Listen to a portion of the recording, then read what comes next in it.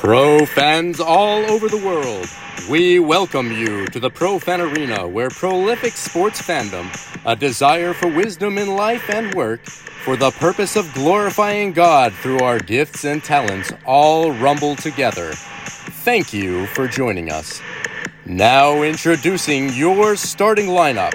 Standing 5'9" from the University of Take Responsibility, playing the position of Chief Encourager, your host, the founder of Pro Fan League, the Pro Fan, Bradley Gibbs.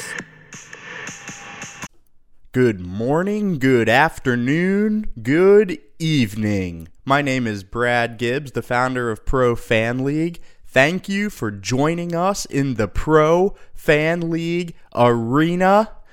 This is the day the Lord has made. Let us rejoice and be glad in it. Jesus Christ is alive. He has conquered sin and death, and that makes this a great day. Now, lace up your Chuck Taylors and let's talk sports. We are going to start today talking about the NFL, the National Football League. Last night, the Steelers played the Titans and prevailed. The Steelers now move to 5-3. Was their offense good last night? I don't know that I would say it was good, but it was good enough to beat the Titans. Last night, the Pittsburgh Steelers did commit 10 penalties for 80 yards. I'm sure that is driving Mike Tomlin insane. But a win's a win. And I had somebody who listens to this show ask me to spend a little bit of time talking about the offensive football for the Steelers and the Giants. I had mentioned earlier that, they're really bad. Their offenses are not playing well right now. And he said, could you spend a little time talking about what you think the remedy would be? Well, I'm going to talk larger scale than just the Giants and the Steelers of what I think really predicates excellent offensive football. And I'm also going to point people to the upcoming What It Takes to Win Championship series over on profanleague.com. I'll dive into it deeper there. I'm pressed for time on this show. But my theory on offensive football and what separates the great offensive football teams from the good offensive football teams comes back to the fundamentals of the offensive line being excellent at finding and creating mismatches. I think this is true in any sport where somebody is winning, where somebody is advancing the calls towards wins consistently. I think the coaching staffs on those teams in those sports are brilliant at creating mismatches. I think part of the reason Tom Brady was so excellent as a quarterback in the NFL, and Patrick Mahomes right now, Joe Burrow, is they know the offense so well, and the offensive coordinator and them, or the head coach, whoever's calling the plays, is so in sync at creating mismatches that it creates favorable situations to get the ball into the hands of playmakers. When I watch the Giants calling plays, when I watch the Steelers, often it seems like there can be very long stretches without the ball getting into the hands of the most talented people on the team. I'm not sitting here calling myself Bill Walsh. He was the creator of the West Coast offense, or Mike Leach, who was an offensive genius before his passing last year. I'm not saying that I'm that guy. What I am saying is I think winning offensive football at any level is a combination of excellent talent on the field combined with a coaching staff that understands how to create mismatches that set up plays that consistently move the ball up the field, and a quarterback who knows when to check it down and take the easy 3 or 4 yards while thinking the long game of how to set up a big splash play. And I think that when you're running 60, 70, 80 plays a game, it can be very challenging to stay out of the flow of the game and get distracted or not even realize, like, wow. For instance, last night, the Steelers, they won. Deontay Johnson scored his first touchdown since 2021, partially due to injury. He catches a lot of balls. He doesn't get into the end zone much, but George Pickens, who I think is probably the best offensive weapon on the Steelers, last night he had 2 catches for -1 yard on 5 targets. So for me, when I think about George Pickens as a Steelers offensive coach, I would be shooting to get him 8 to 11 targets every single game and exploring how we can do that. 2 weeks ago, after Ohio State beat Penn State, in the post-game presser, they were asking Ryan Day, head coach of Ohio State, how special is Marvin Harrison? He, talked him up, and then he said something like, I stay up late at night figuring out how we're going to get Marvin Harrison the ball. See, this is not overthinking it. Ohio State knows that Marvin Harrison is special.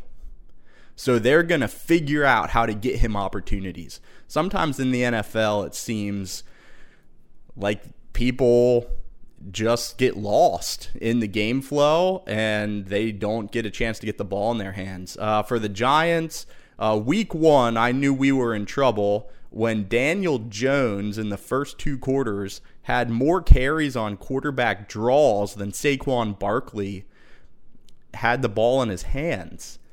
Daniel Jones, he might have some gifted legs, but Saquon Barkley needs to have more opportunities to make offensive plays than Daniel Jones. So that's a brief synopsis of my theory of offensive football. It comes back to excellent athletes, great speed, and a combination of that excellent athletic talent combined with a coaching staff that's creative in how to consistently get the ball into the hands of that talent in mismatches. And a quarterback who knows when to check it down and take the easy stuff while thinking how to set up the big splash play. This weekend, Chiefs-Dolphins are playing in Germany. I believe that game kicks at 9 a.m. Cowboys-Eagles at 4:15, and then the Sunday night game is a Bengals-Bills showdown. This is a good test for the Bengals to see if they can continue with the momentum that they've been building. We're going to swing right over to NCAA football. We'll keep the pigskin spinning. The first CFP ranking came out, the college football playoff. Number 1, Ohio State. Number 2, Georgia. Number 3, Michigan. Number 4, Florida State. This is week 10 of the college football season. Obviously, there's still a lot of football to play, and when asked about the college football rankings, Nick Saban's response was, the only one that matters is the last one. So, in the spirit of Nick Saban, there's a lot of football to be played. I'm sure we're going to get some shuffle here, and it will be interesting to see if the Big Ten takes action against Michigan.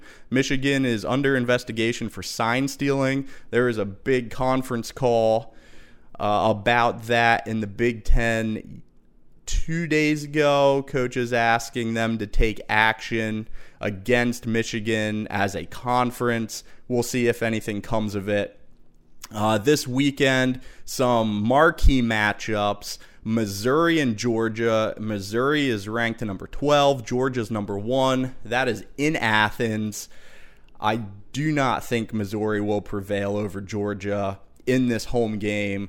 Still, they're both highly ranked.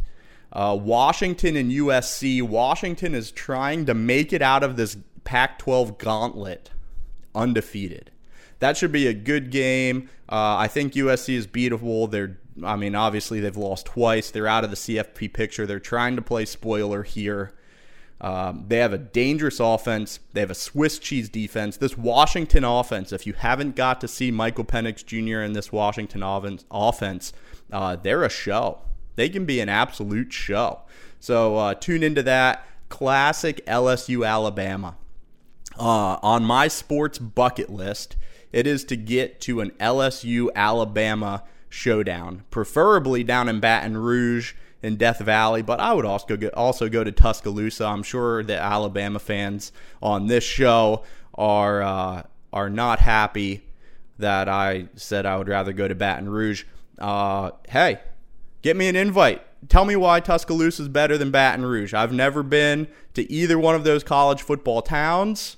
LSU fans, Alabama fans, let me know. Why should I prefer to go to Alabama to watch Alabama LSU, or why should I go the whole way down to Louisiana to take in LSU Alabama? What atmosphere is better? Or if you've been to the game and you listen to this show, hit me up in the comments. Find me on Facebook. Send me an email, gibbs@profanleague.com. I would love to hear what you think is better as far as atmosphere in this LSU-Alabama rivalry.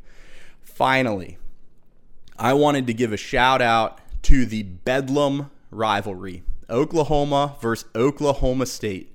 These two schools have been playing for 117 years. And because of conference realignment, this will be the final Bedlam rivalry in the state of Oklahoma for the foreseeable future. There is not another one scheduled. So this weekend, 117 years of college football history is coming to an end. Now, they call it a rivalry. By the record, it's not much of a rivalry. Oklahoma leads 91-19-7. So the record in the history of this rivalry, Oklahoma has won 91 times. 91-19-7. Pat McAfee this week said the Oklahoma Sooners should be glad that they don't have to play Oklahoma anymore. I understand the sentiment from a wins-loss perspective, but I wholeheartedly disagree. Just like we're ruining the history of college football by eliminating the Pac-12, losing rivalries like this one is what makes the sport special, is what makes the sport unique. You have generations of families who have been watching this rivalry in the state of Oklahoma, and it's gone. I believe that something about the fabric of college football is being torn away in the spirit of huge paychecks when they dismantle rivalries like this one, when they shut down the Pac-12 after over 100 years of college football. It's unfortunate. I hope as college football continues to figure out this realignment journey, that somehow they come to something that can restore these regional rivalries. I imagine it's going to be a couple of years before that happens. So this weekend, Oklahoma State, in the spirit of college football history, turn it on for a few minutes and appreciate the greatness of an 117-year-old rivalry that will be coming to an end this weekend. Bedlam. It's always a tremendous atmosphere down there. We're going to swing right on over to Major League Baseball. This past week, 2 nights ago, the Texas Rangers won their first championship in 63 years of existence. They were one of 6 teams who had never won a World Series.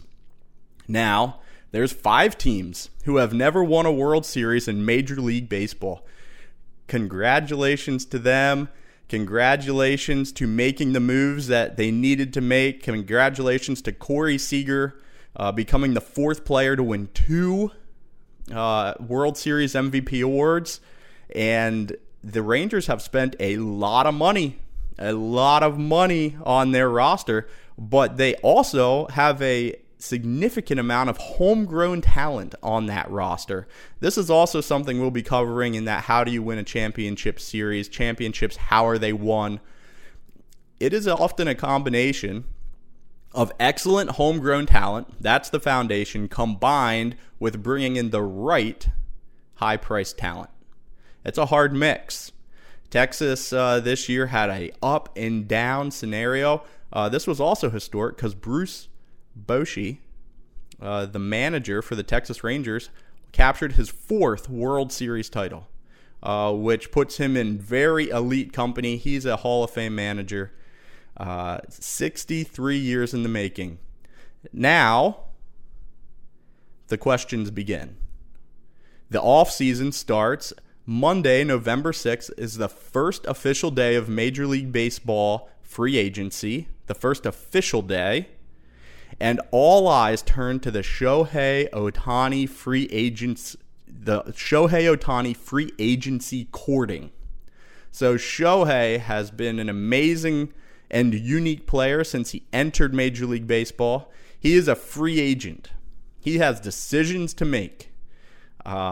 There have been all sorts of speculation about the price tag. He pitches, he hits. He will not be pitching next season because of Tommy John surgery, his second. So that's going to impact his price tag. But the question remains, who's going to pay for Shohei? How's he going to be utilized? He has an incredible bat. He's an incredible pitcher. For me, if I was running a franchise and I was talking with Shohei and his representatives, I would propose something like, we're going to use his bat predominantly, especially while he's healing. When he comes back, let's shoot for maybe 12 starts. Use him as a closer to keep his arm live. And then as the season ends and we're starting a playoff run, we start ramping him up so he can be utilized as a starter in the playoffs. Maybe I'll expand on that a little more. But through the regular season, maybe pitch him every 2 weeks, use him as a closer every now and again to keep his arm healthy. Let his bat flash. That dude swings a torch. Check out the Swinging a Torch podcast, the Swinging a Torch blog at profanleague.com. Shohei swings a torch. And then a plan to really start ramping him up in the playoff run, August, September, get him into a consistent cycle in the rotation, and set him up to star, because he is a star, to star in the month of October. That would be my sales pitch. It's going to take a lot of money to capture Shohei. But what's interesting is he's been very elusive as to what he actually wants in his free agency. So it'll be fascinating to watch this roll out. Final congratulations to the Texas Rangers. On to the 2024 baseball season. Free agency begins on Monday night. We will see how teams build their rosters. Lots of teams have decisions to make, and spring training will be here before we know it. Swinging to college hoops, also on Monday. Monday, November 6th is a big day. It's a cool day. College basketball starts on November 6th. We are thinking March Madness. Too early? Too early to think March Madness? I don't think so. March Madness will be here before we know it. The top 10 going into Monday's start of hoops. Number 1, Kansas. Number 2, Duke. Number 3, Purdue. Number 4, Michigan State. Number 5, Marquette. Number 6, defending champion UConn. Number 7, Houston. Number 8, Creighton. Number 9, Tennessee. And number 10, Florida Atlantic, the Cinderella darling who went to the Final Four last year, and they return every single player in their starting 5 plus, I believe, their top 5 bench players. So most of that whole roster is coming back for another run. It will be interesting to see if this Florida Atlantic team can capture success once again. I was reading an article the other day, and they are very confident, and they love their team chemistry. So, Monday night, November 6th, boom, college basketball tips. Here we go. What an exciting time of the year. Basketball, football, hockey, baseball. Baseball's done now, but this is, man, sports buffet continues. In the NHL, Las Vegas and the Boston Bruins still sporting excellent records. Las Vegas is still on this record run of the best opening win streak of anybody who's ever won a Stanley Cup. They are on fire right now. They're healthy. Jack Hughes, the first-round pick of the New Jersey Devils in 2019, he's now 22 years old, leads the NHL in points. And this New Jersey Devils team is very interesting. They made some noise in the Stanley Cup playoffs last year. They're young.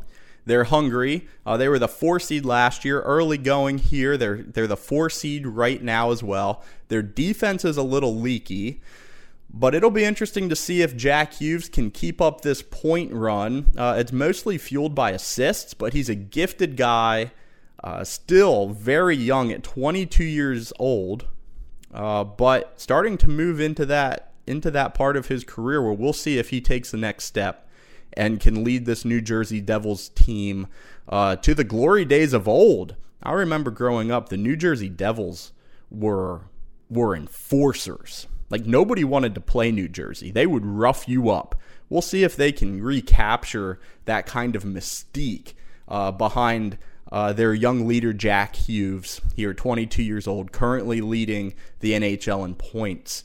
The other night, last night, the San Jose Sharks, who have opened the season 0-9-1, 0-9-1, got demolished 10-1 by the Vancouver Canucks. Now, this leads me to a question. What happened? 10-1 is an absolute beatdown on the pond. It also led me to a question. What is a Canuck? So I did some research. This is education right here. A Canuck is simply a term for somebody who lives in Canada, but it was derived from back in the day when whaling was very popular, and it comes from, it's derived from the root of a Hawaiian word called kanaka. So whalers would come up, some of them would be referred to as Kanaka, and then over the years, it became a term that defined a number of different people, but now just is the definition is a Canadian, a Canuck. And the mascot, the logo for the Vancouver Canucks, the Vancouver Canadians, is a killer whale. So this got me to thinking, what happened? Why? How did the Canucks beat San Jose 10-1? Well, it's quite simple. There are reports that killer whales will actually attack great white sharks. So, it's simple. This is simply Circle of Life sort of stuff. This is like Lion King sort of stuff. The killer whales just scared the sharks and crushed them last night. Maybe even ate them. 10-1. The killer whales got the job done and ran the sharks right out of town, maybe right out of the water. A 10-1 whooping like that, the Sharks might be laying on the beach right now. You don't see a 10 spot in the NHL much, but we did see a 10 spot in the NHL last night. That moves us over to the NBA, where there was another absolute demolition. Earlier this week, the Boston Celtics beat the Pacers 155-104, a 51-point beatdown in Boston. Again, I ask myself, what happened? The only thing that could come to my mind was, this is Indiana's first trip to Boston this year, and I had the opportunity to go to Boston for the first time earlier this year. And I know that when you go to Boston, everybody says try the lobster rolls, right? Everybody says try the lobster rolls. You get that butter. Well, I ate a lobster roll, and I remember my fingers were buttery and slippery and greasy. I think what happened was there were lobster rolls on the pregame buffet. People avoided the peanut butter and jelly. The Pacers wanted some lobster rolls, and they got them. And they walked out there, and you know how when your fingers get buttery, sometimes you can even wash your hands, but it's still kind of slick? I think, simply put, The issue the other night for the Indiana Pacers was butter. Butter from their lobster rolls. It was on their fingers. You tried playing basketball with slippery fingers and a full belly from lobster roll. Tell me how it went. I'll tell you how it went if it was me out there trying to get buckets on a belly full of lobster roll with buttery fingers. I'd get blown out just like the Pacers. A 51-point shellacking. The NBA in-season tourney starts today. Starts tonight. This is a new development in the NBA. For a long time, Adam Silver has wanted to have an in-season tournament. This dream of his is coming alive tonight. It begins, and you will see something interesting if you tune into that tournament. The floors, there are special in-season tournament floors that the NBA has went to great lengths to get installed for these in-season tournament games. So when you look at the TV screen tonight, you are going to see an explosion of color on your screen.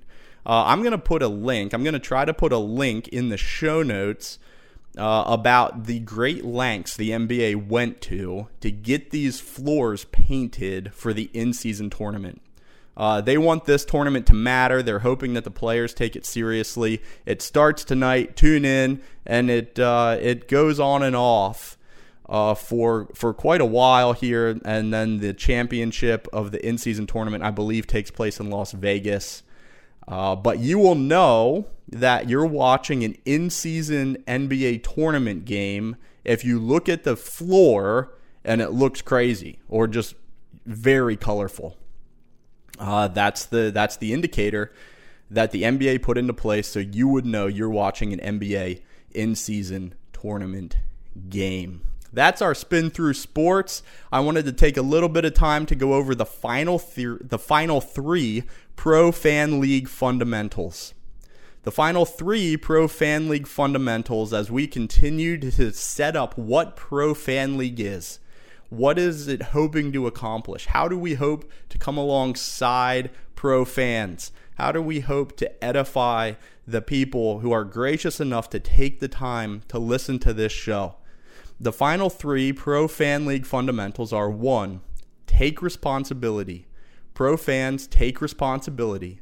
Number 2, be proactive with your talents. The talents that you have been given, share them. Be looking for opportunities to share them. And number 3, the final one, pro fans are willing to say no. Willing to say no. I'm going to give a quick thought on each one of these. Pro fans are willing to take responsibility. The heart behind this pro fan fundamental is we don't make excuses. Say we do something great, or say that we see something needs done.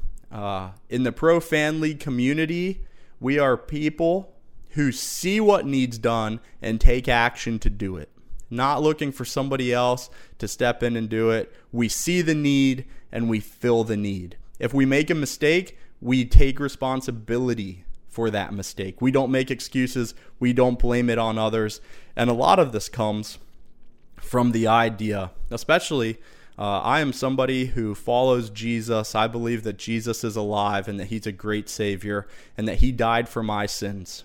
I believe that I need a Savior. I am accountable for my sin and my action. I cannot save myself. So the cornerstone of take responsibility is the fact that I believe that evil starts in my own heart. When I mess up, it's coming out of my own heart, and I need to take responsibility for it.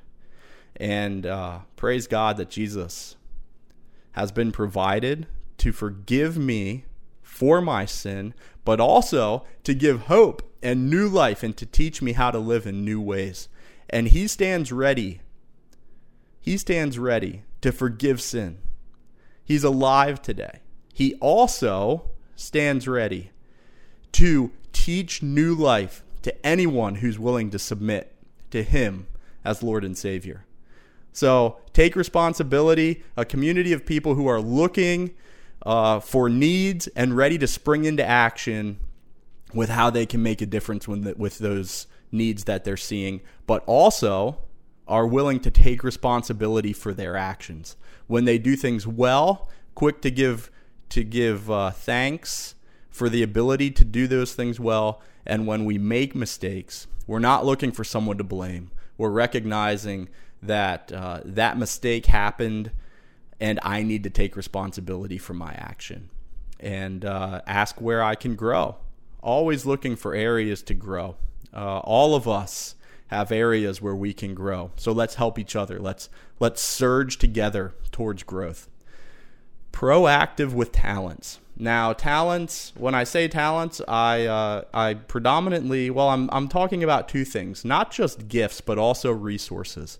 I am proactive with what the Lord has given to me as my gifting, but I'm also proactive with using the resources and my time to impact others. I'm not just sitting back. I'm looking for opportunity to do the good works that the Lord has planned in advance for me to do.